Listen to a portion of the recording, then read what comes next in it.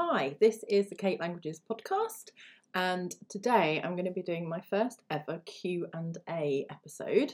So I put a call out on social media for people to ask me anything related to my own work and teaching and learning in general, things like that.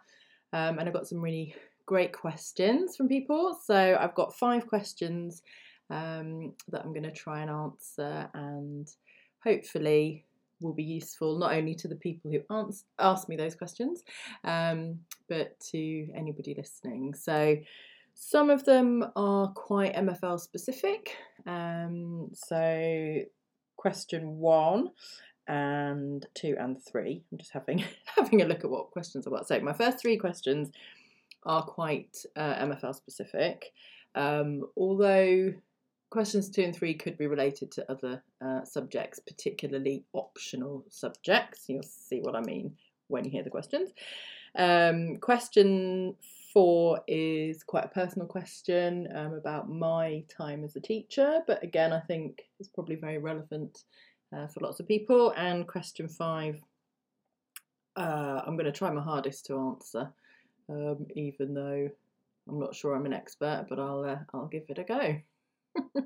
So cryptic. Right, so question number 1 that I was asked is, are you teaching your toddler any of your additional languages? So this is a brilliant question, and one that so I have a toddler who at the time of recording is nearly 2, and he is very, very chatty.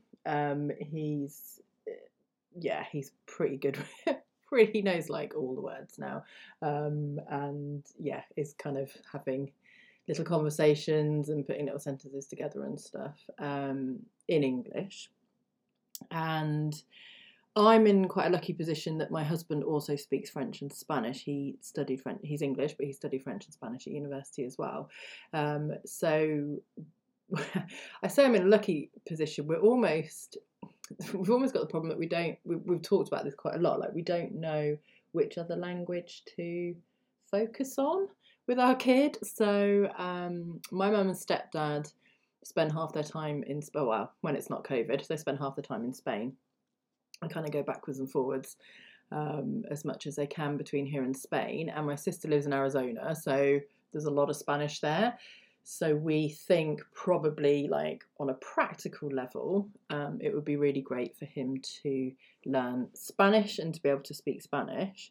And we've already taken him to Spain twice, which is insanely lucky considering it's been COVID. But we went to my parents once and managed a random little week in Lanzarote, and even there. So when we're at my parents', he wasn't really saying much, but yeah, when we're in Lanzarote, we did start kind of trying to teach him how to say adios to people, which was really cute. And I have to say the staff in the hotel thought that was really sweet, and really loved that. And then now and then I'll like the other day we were doing counting in different languages and he managed 1, 2, 3. But then it's really hard to be consistent with a toddler unless you're actually bilingual and one of you is speaking one language and one of you speaking the other language, which we don't do because we speak English at home. Obviously, we are both English native speakers. So so we've kind of had this discussion of like what languages to focus on, whether to just do one, whether to do little bits of different languages. I would really love him to be able to speak German because that's my ancestral language. Is that a thing? So my mum's parents were both German. My mum's bilingual, German and English. So I would, not many of my generation, because so my mum's, oh my god, I'm giving you like my entire family history. Anyway, I speak German, obviously. I would really love him to be able to speak German. But my husband doesn't speak German, so I don't know. That almost feels, that could be a good opportunity for him to learn. So yeah, I think probably what I'm going to do, and this is what So even though my mum's bilingual, I didn't grow up speaking German. I heard it around me. We went to Germany a lot when I was a kid. I knew that it was a thing that my mum did, like just spoke German with my grandmother in particular sometimes, especially when she didn't want me and my sister to understand what they were talking about. That's a good incentive to learn a language, by the way, when when you're a child. So yeah, I think probably what we're going to do is just make sure we can, as and when restrictions allow, which I'm hoping now. This is February 2022. I'm really hoping that it's just going to remain fairly open now and okay, that we are going to be going to play, France, Spain, Germany, possibly even Mexico, I don't know, places where the languages are spoken. So he just has that opportunity to hear other languages and to be able to speak them. And then I guess just see what happens at school. So hopefully that's an interesting answer for people. I think when you're, like I say, when one of you speaks one language and the other speaks another language and you can be completely bilingual at home, I think it's almost slightly easier decision. But when you live in a multilingual household, but actually we are both English and we both speak English together, then it is a much harder decision, actually, weirdly. So yeah, but we've got like children's books in other languages, which we kind of look at occasionally. Although I do confess that so we've got like Où est Spot mon petit chien. I tend to just go, where's Spot, and then start reading, because he loves a preposition, so he's learning like under and on and in and things like that. So, but yeah, I think as time goes on, I'll probably do those in different languages. But he knows when we're speaking another language, and he just looks at you and laughs like, "That's weird. That sounds really weird." So anyway, yeah, I'd be really interested to know if anyone's listening to this who's in a similar situation, like what they've done and what they're doing with their kids in terms of learning foreign languages. Okay, so that was the first question. Second and third question kind of fit together a little bit, so I'm going to say what both the questions were, and I'll address each one separately. But when I was thinking of answers to these questions, I thought these actually go together, and these are much more kind of.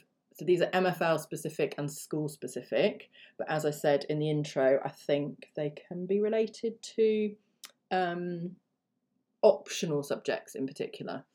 Okay, so the first one was, do I have any ideas to improve Year 9 uptake to GCSE? So how to get more kids in Year 9 choosing languages as an option for GCSE. And then question 3 is, this is quite a sensitive one, but I mean, I've definitely come across this. How do you deal with SLT or other staff not valuing MFL? Like, it makes me sad even just reading that question, because I'm sure anyone who's listening to this who's an MFL teacher has come across this. But again, like I was saying, I think this can be relevant for other optional subjects as well. I think there are a lot of subjects that feel undervalued by either other staff members or SLT or head teachers or whatever. So if I'm just going to look specifically first at question number 2, so the option, when GCSE is an option, how do you get more Year 9 kids to choose languages GCSEs as an option?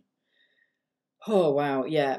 So the schools I've worked in where it's most successful is basically where it is the default choice. So it's not see, this relates to SLT, doesn't it? Like, this relates to leadership. Like, if they're not willing to do that, then it's so tough. So what I mean by the default option is that it's kind of assumed that you do a languages GCSE. So it's not 100% compulsory, and there will be kids who, they almost kind of have to opt out of the languages GCSE, and they have to choose a slightly different pathway, and almost have a reason why they're not going to do the languages GCSE. But basically, like I say, that the schools that I've worked in where they've had the biggest take up from year 9 into GCSE are where it's almost kind of not an option. It's just, what you do. But like I say, it's not 100% compulsory. I think, so this, like I was saying, relies a lot on support from SLT. It relies a lot on the school culture. It relies a lot on, so one particular school I'm thinking of was heavily oversubscribed. And it was almost the attitude of like, look, this is what we do. If you don't like it, there are plenty of other schools you can go to. And there are plenty of people who want your place in the school. Not every school has that luxury. I'm totally aware of that. But yeah, so that's probably not a helpful answer if you're in a school where, as the third question the person asked me, where SLT and other staff don't really value MFL. I think probably both of these, the ideas I'm going to give now can answer both of those questions.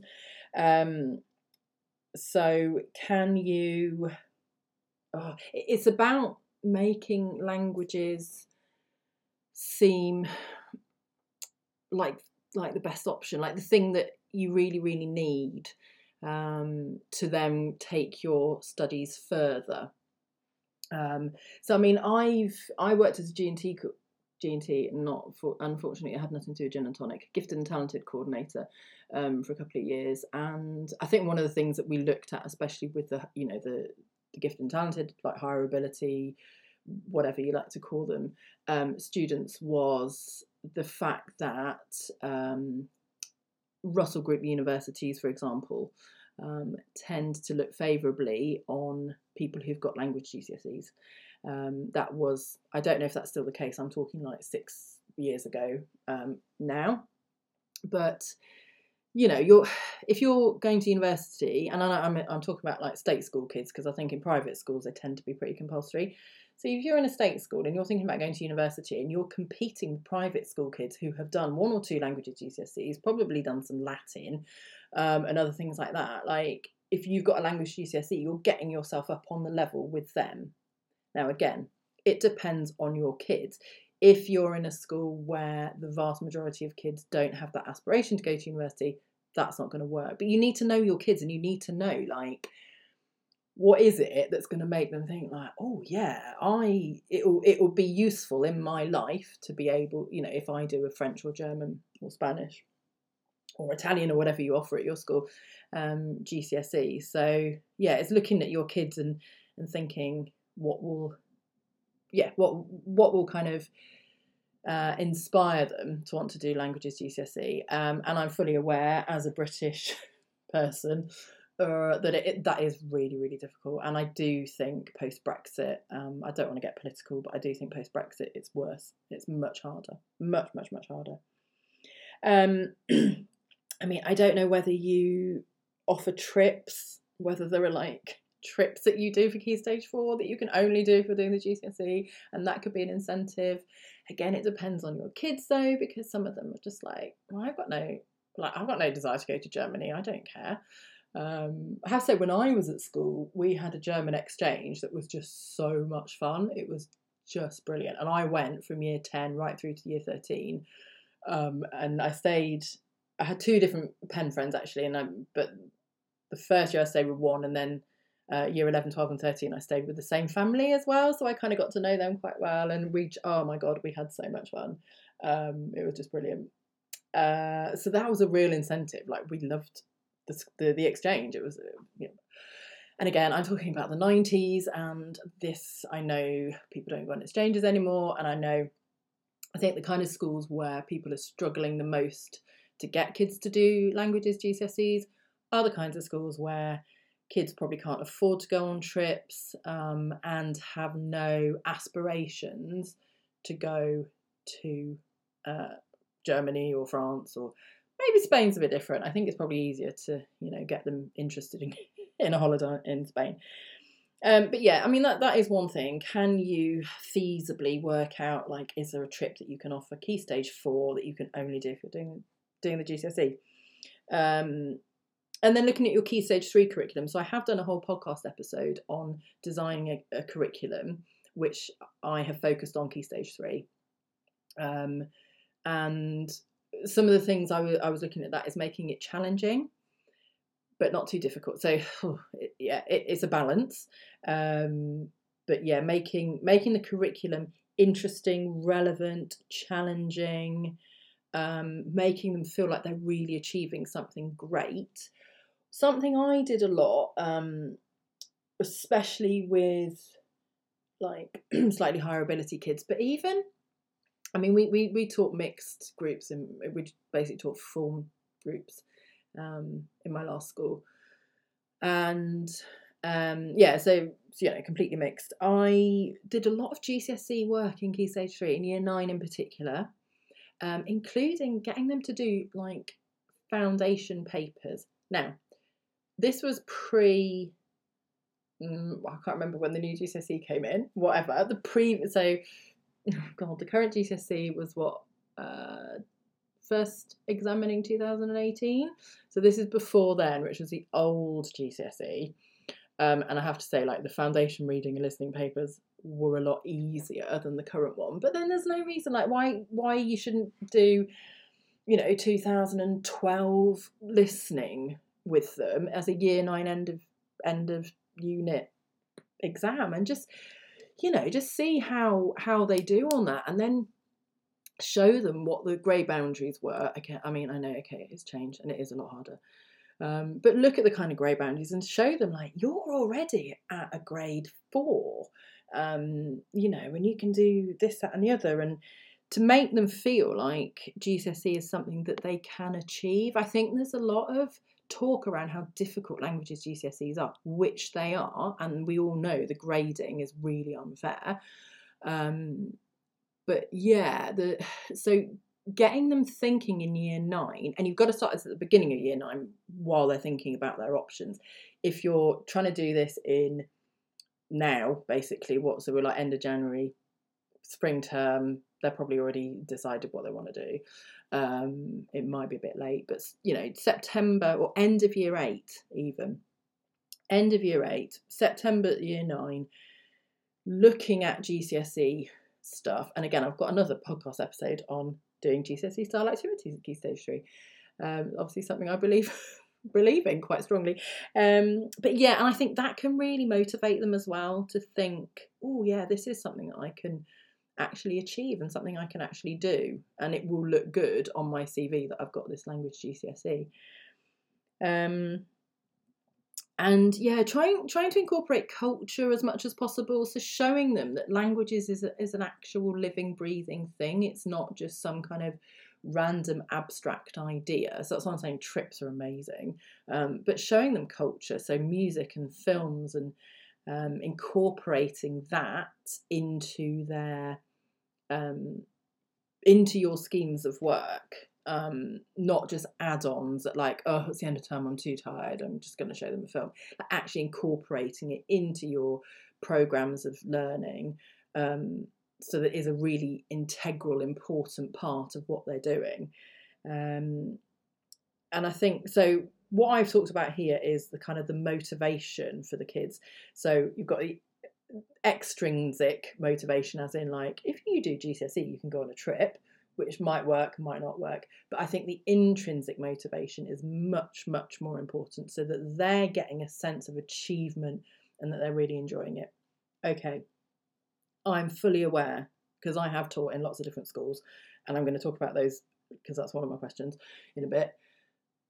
I know I've taught a lot of kids who are not motivated at all. Then, I mean, it depends on your numbers. Then you've got to ask yourself, if it's not compulsory and if you're not getting a lot of support, do you so what is your ideal situation? Do you really want loads and loads of kids doing GCSE who aren't really that bothered? Or do you want nice small groups who actually really want to do it? And I mean, that's kind of the dream, isn't it? Like, actually teaching people who really want to do it. So maybe that's a question to ask yourself as well. The only problem is, obviously, if you're not getting enough to even make one class, and this again goes back to SLT, not valuing MFL and not being supportive. Because if they're saying, like, if you've only got 15 kids, for example, who've opted to do German, they're going to refuse to run a class, then that's the issue of SLT not being supportive, rather than your problem with not being able to get more kids to do GCSE. I remember more with A-level really having this discussion in that some schools will say, oh, well, you can only run an A-level 10 in a group. And it's like, I think once in my life I've ever experienced 10 in an A-level languages group. Like, it just rarely happens. And I'm even talking schools where it was compulsory at GCSE. And yeah, you rarely get a situation where, yeah, I mean, I've taught 2, 3, 4, and that needs a lot of support from SLT. It really does, because they need to say it is worth paying these hours, these staff, these hours to teach such a small group. So then the third question was, how do you deal with SLT and other staff not valuing MFL? And like I say, I mean, it just makes me sad even thinking about this, because it's so prevalent. One thing I thought about when I was asked this question, and I was trying to think of some ideas to answer it, I think in some respects you need to be, this might sound a bit hippyish, I don't know, be slightly compassionate about where this is coming from. For a lot of British people, languages, people speaking foreign languages is so far out of their comfort zone that they could be approaching this from a place of deep insecurity.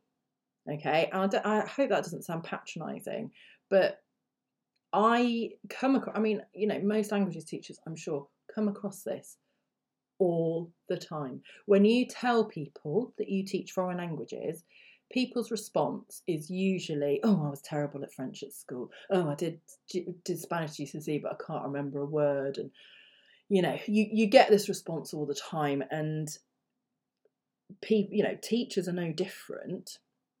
So if it's coming from a place of insecurity, then to have some compassion and to work out, and I think this is more relevant to heads of department, languages departments, how you can make, it seems ridiculous, like they're adults, but whatever, how you can make them feel less insecure, and how you can make them, as I was just talking about with your year 8, year 9s, how you can make them understand the joy of learning another language and learning about another culture. I was trying to think of some ideas of this, and this is not things that I've done, but is it possible to offer staff language lessons, to do a languages Spanish club? Because people always want to learn Spanish because they always want to go to Spain on holiday. So, working with staff and showing them that it's really quite fun and it's a really useful thing to do. And yeah, okay, that's going to probably be after school and it's going to be extra work for you in your own time. But it could help with building those relationships to show other staff that, languages is fun. Like, show them all the fun games that you play and all that kind of thing. I don't know. Also inviting them in to observe your lessons, to see what's going on in your lessons, not formal observations, but just to show, like, we're doing some really good stuff here. Like, it's really interesting. The kids are really engaged. Pick a class that is engaged, obviously. Some cute little year 7s or something. Things like that. Another thing that I think is a really good tool is assemblies. Myself and a colleague in my previous school did, I thought an interesting assembly about like where languages can take you. And we had both, so I worked in Indonesia and she'd worked in China teaching English, and we'd obviously both done a year abroad in France and Germany, and I've also lived in Switzerland and Spain, various places, and we kind of showed, like, with the languages, with languages behind you, that you can go and do these things. And okay, I don't speak Indonesian, but I felt a lot more confident going to Indonesia and knowing that I was going to pick up some of the language because I knew how to learn a language. So making your presence known around the school and showing, in assemblies and things like that, that that you're an important part of the school, and that languages are a really, really essential element of the children's education. And another idea I had was whole school language day. So I don't know, this is a little note I've scribbled. Obviously European Day of Languages is a really good one for that in September. And yeah, just generally making languages more relevant across the school. I know quite a lot of schools have labels around the school. So the canteen, they'll have it in French, German, Spanish, Italian, Chinese, I don't know, whatever languages you're offering. Or even, more, and they'll have a big welcome sign in lots of different languages. And just sort of seeing whether you can get that kind of thing included in the school, so that whenever people are walking around the school, they're thinking, oh yeah, languages, that's a part of what we do, that's a part of the education. But yeah, I've got to say, it's really, really hard. And I don't know if the person who asked me this is a German specialist, but I think we're getting it a lot harder. It's a lot harder for German specialists these days. And I know that with my online courses for languages teachers, the Spanish ones are flourishing and the French ones are pretty popular, and the German ones, I'm delighted at the moment I've got 2 classes, but there are 2 people in one class and 3 in the other. Which for me, I'm just like, yay, German. But I mean, yeah, there doesn't seem to be much support for German. I'm not really sure why, because it's a great language and it's very useful. But I think, yeah, a lot of SLT are just looking at GCSEs and thinking, right, what can we scrap? What can we focus on? And looking at, focusing just on Spanish or whatever. But yeah, so as I said, that these questions are relevant. I mean, I talk about them from an MFL specific standpoint because that's my expertise, that's what I know. But I can see for a lot of other optional subjects, especially like the arts and drama and music and things like that, like they're equally struggling to A, get the kids to do them for GCSE, and B, to get the support from SLT. So hopefully some of the things that I've said might be useful ideas for them as well. If you've got amazing take up from Year 9 to GCSE, or if you've got an amazingly supportive SLT, please do get in touch, because I'd really like to have some more ideas and some more input to help the people who've asked me these questions. That'd be really great. Okay, question number 4. So as I said, this is a slightly personal one, but I like it. Did you like the schools you were in as a teacher? Why not? So I was like, how honest am I going to be? No. I think, annoyingly, my answer is yes and no. So, as with everything in life, there were elements that I loved. So, okay, just a little bit of background. I taught in 5 schools in my career. That's not including my PGCE. So I taught in 3 schools in London over the course of 4 years. Yeah, that's a lot. So 2 maternity covers. So literally like my NQT year in one school, my 2nd year in another school. My 3rd year, I went into a department as second in department head of German, where I stayed for 2 years. I then left London, moved out of London, moved back to the Peterborough area, took a year out to do a master's at Nottingham University, and then after I'd finished my master's, I did another maternity cover at the school where I went as a kid, and then I started at another school where I worked, I don't know, I think it was about 3 or 4, I think I might have been in my 4th year when I then was signed off with stress and left. Yeah, I think it was that, or I might have done 4 years and that was my 5th year. I've lost track. So yeah, so that's a bit of background. So I've got quite a lot of different experiences of different types of schools. All 5 of those schools were, I was going to say they were mixed. They weren't. One of them was a boys' school. They were all comprehensives, all state schools, non-selective, so there weren't grammar schools or anything like that. Yeah, 1 boys' school, 4 mixed, 2 academies, although they're probably all academies by now. Just trying to think what else they had in common or were different. 4 of them were, 3 of them were 11 to 18. One was 13 to 18, but is now an 11 to 18. And one of them was 11 to 16.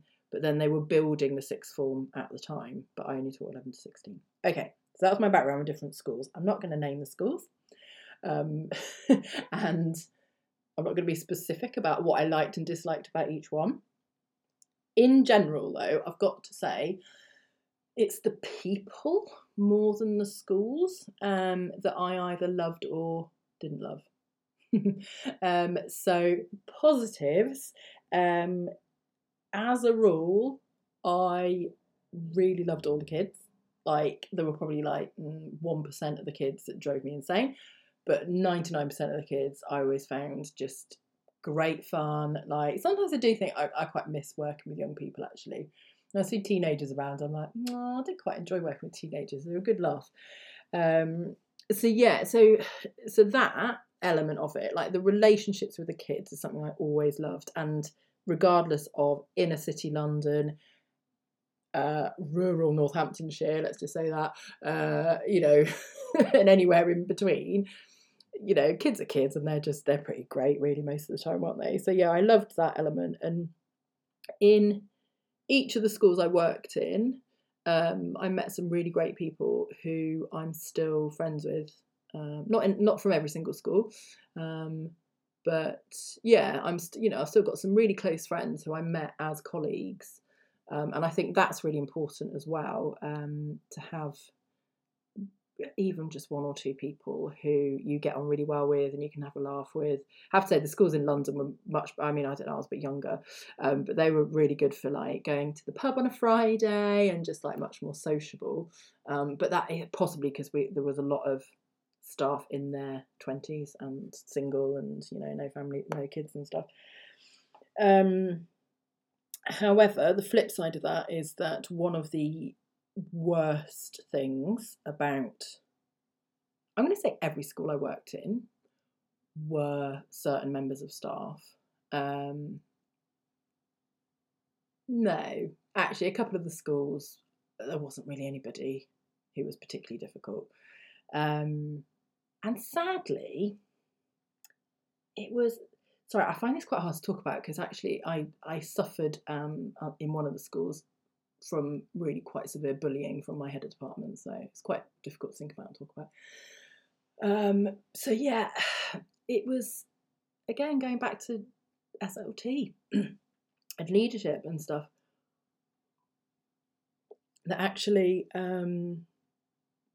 when you don't have supportive leadership, and like I say, I had one particular head of department who just bullied me. She was just really nasty. I mean, we taught French and German in the school, and by the time I finished there, and probably for most of the second year I was there, we didn't even have joint department meetings. It was like me and the other German teacher would have a meeting, and she and the other French teacher. Oh, and I wasn't teaching any French because, anyway, and she was awful. She was really, really awful, and really impacted my confidence for a very, very long time. And I was astonished when I then went to work in other schools that they considered me to be an outstanding teacher. And I was like, but she kept telling me that I was inadequate or one classic type. I mean, these are like alarm bells, right? That if somebody does this kind of thing, like, get out as quickly as you can.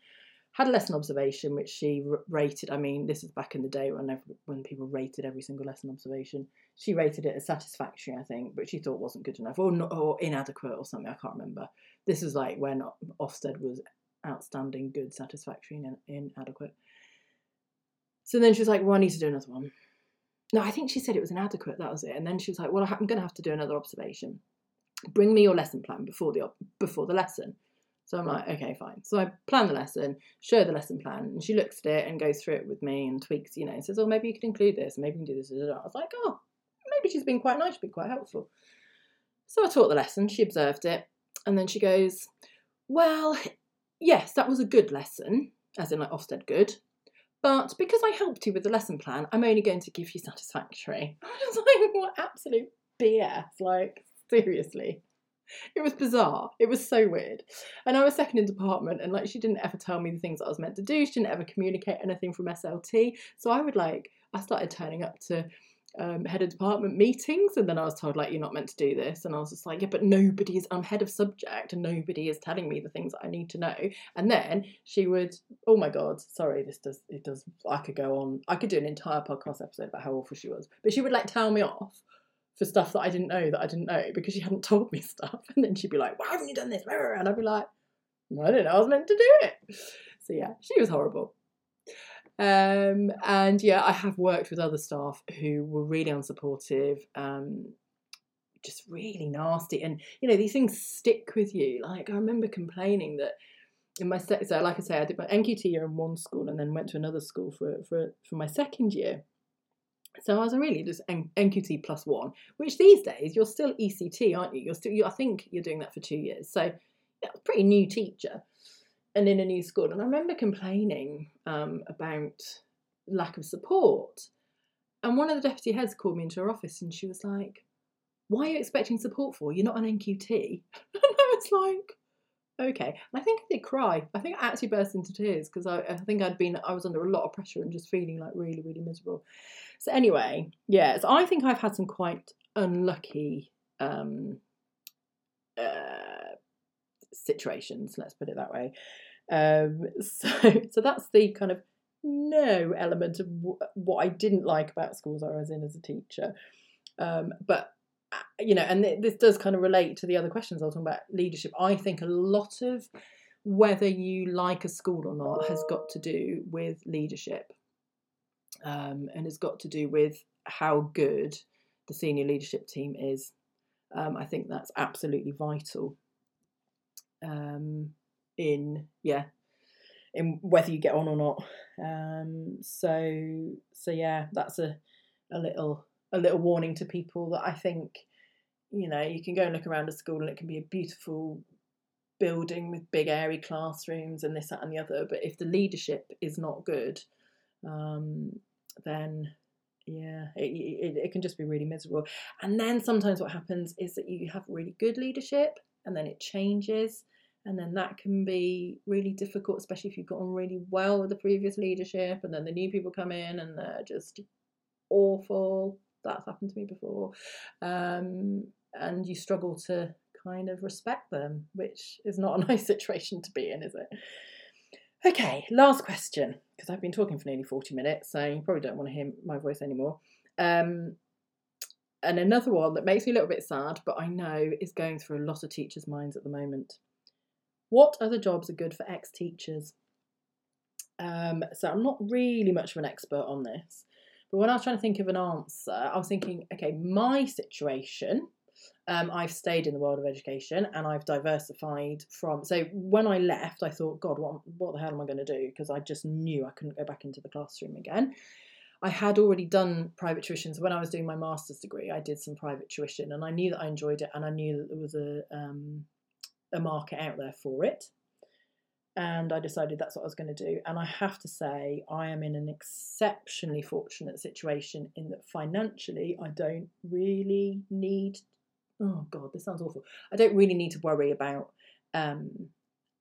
whether, you know, we can afford for me to not be earning as much as I was as a teacher. Let's put it that way. Okay. So I think people think I earn loads of money. I really don't. But then I only work like 1 or 2 days a week at the moment. So yeah, so we're in a situation where I've been able to do this and I've been able to build up my business, and financially there hasn't been a lot of pressure on me. There are people who can make a really, really good living with private tuition. And I think that's fantastic. Obviously you need time. The really good thing about languages is I found I wasn't just doing like GCSE coaching. I was teaching young children, I was teaching adults. I had this lovely group a couple of lovely groups of retired people for a while, separate groups. There are also local language schools. So I've got a master's in teaching English as a foreign language and like TEFL qualification and experience in that. So I did a bit of that. And then I've diversified into writing resources, obviously, and doing things, a bit of sort of CPD and teacher training and podcasts. And I was so lucky to do the BBC Bite Size and things like that as well. And what I was thinking, like with my own kind of post-classroom work life, is I've looked at what did I actually really enjoy about being a teacher. As I said, I've always loved the kids, and that is one thing these days that I miss. I mean, I've got my own, but he's very small, and I miss working with teenagers. Not enough to like go back into the classroom, but but yeah, I looked at like what parts of the job did I really enjoy, and I have to say I always really loved planning lessons. I always dreamt of working in a school where I could plan a lesson and know that I would just be able to teach that lesson. Like that is the holy grail, isn't it? That nothing, no one's going to throw a chair at somebody else, or there's not going to be a fight kicking off, or, I don't know, they're not just going to talk so much that you end up doing like half what you'd planned. So I always really enjoyed that element of writing resources and planning lessons, which is why I've ended up going down the route of writing and publishing my own teaching resources. Which luckily people seem to think I can do quite well, and people enjoy buying them and using them. So that's worked well for me. So I think if you are, and I know a lot of people are in this situation at the moment where they are just getting to the end of their teaching career. Let's put it that way, that people are sick to death of a lot of the difficulties that come with teaching. And I think, you need to think about what is it that you really actually enjoy about teaching, and how you can take that forward into another job. So, like I say, for me, it's writing and planning resources. For other people, it might be the behaviour management. I mean, for me, that was like the worst part, but for a lot of people, they enjoy that, the sort of the psychology of learning, the motivation, the behaviour management, and that kind of thing. And again, if you want to set up on your own to be a behaviour consultant or something like that, if you're really lucky, your local authority, or I don't know, there might be roles within academy trusts for people who are looking at behaviour. You might want to think about moving out of a kind of, comprehensive secondary school into a PRU, or into another situation. I mean, I don't know, prison. I don't know. Like there are other forms of education. If you're the kind of person that gets on really, really well and really enjoys working with the children whose behaviour is a bit more challenging, there are other routes that you can go down that way. Although sadly not as many as there would have been once upon a time due to cuts in local authority funding. So there's that kind of thing. Or, as I was saying, I did a bit of teaching in a language school here in England, summer schools, those kind of things. And then there are loads of other jobs with young people.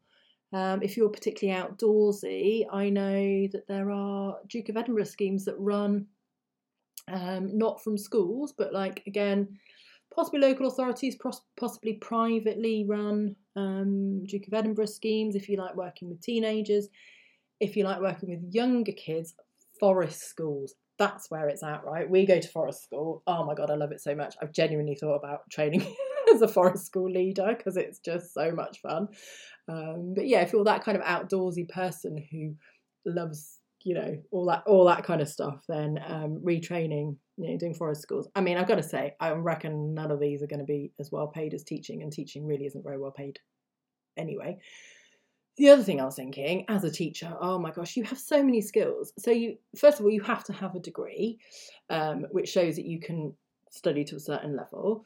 The interpersonal skills that you've built up, the time management skills, the managerial skills of like dealing with a group of 30 children all the time. the diplomatic skills from talking to parents, and dealing with other staff. But, there are so many skills that you have on top of whatever you learnt for your degree, that there's just so many possibilities out there. If you're someone like the person who asked me this question, I know is very, very good on Instagram. Literally every single company out there has social media people these days, and you'd be shocked how much they get paid. From the beginning, they're probably paid as much or more than a beginning teacher, which might be a bit of a step down for you, but I think as you get further into these, they can be pretty well paid. As I said, my husband studied languages and he works in communications. There are lots of possibilities out there. Like I said, I'm not really an expert, and I became a teacher because my entire family are teachers, and I've never really understood how to do anything else. There are a lot of possibilities out there.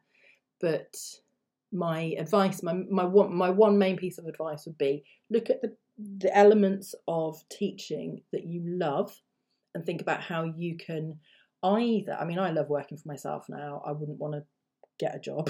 I like being self-employed. So either how you can set up on your own and sort of forge a career path for yourself that way, or looking at what other kinds of jobs include that kind of thing. The things that you love. So is it planning the lessons? Is it dealing with behaviour? Is it just working with young people in general? Okay, I've been talking for a very long time, and hopefully it's all been fairly useful and interesting for you, and hopefully for those lovely 5 people who asked me the questions, I've answered your questions in a way that has been useful and helpful to you.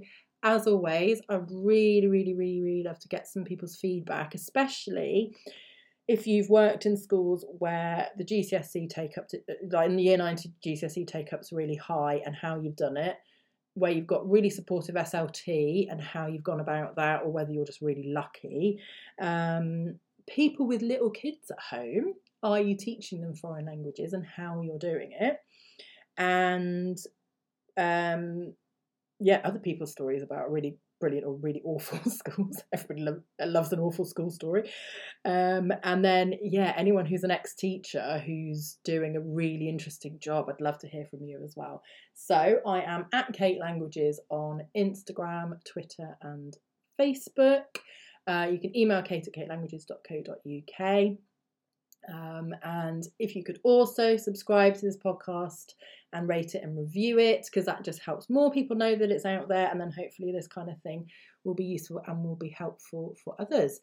So I will be back next week with another episode, all being well, and I hope you have a good week from then. Okay, bye, au revoir, adios, auf Wiedersehen.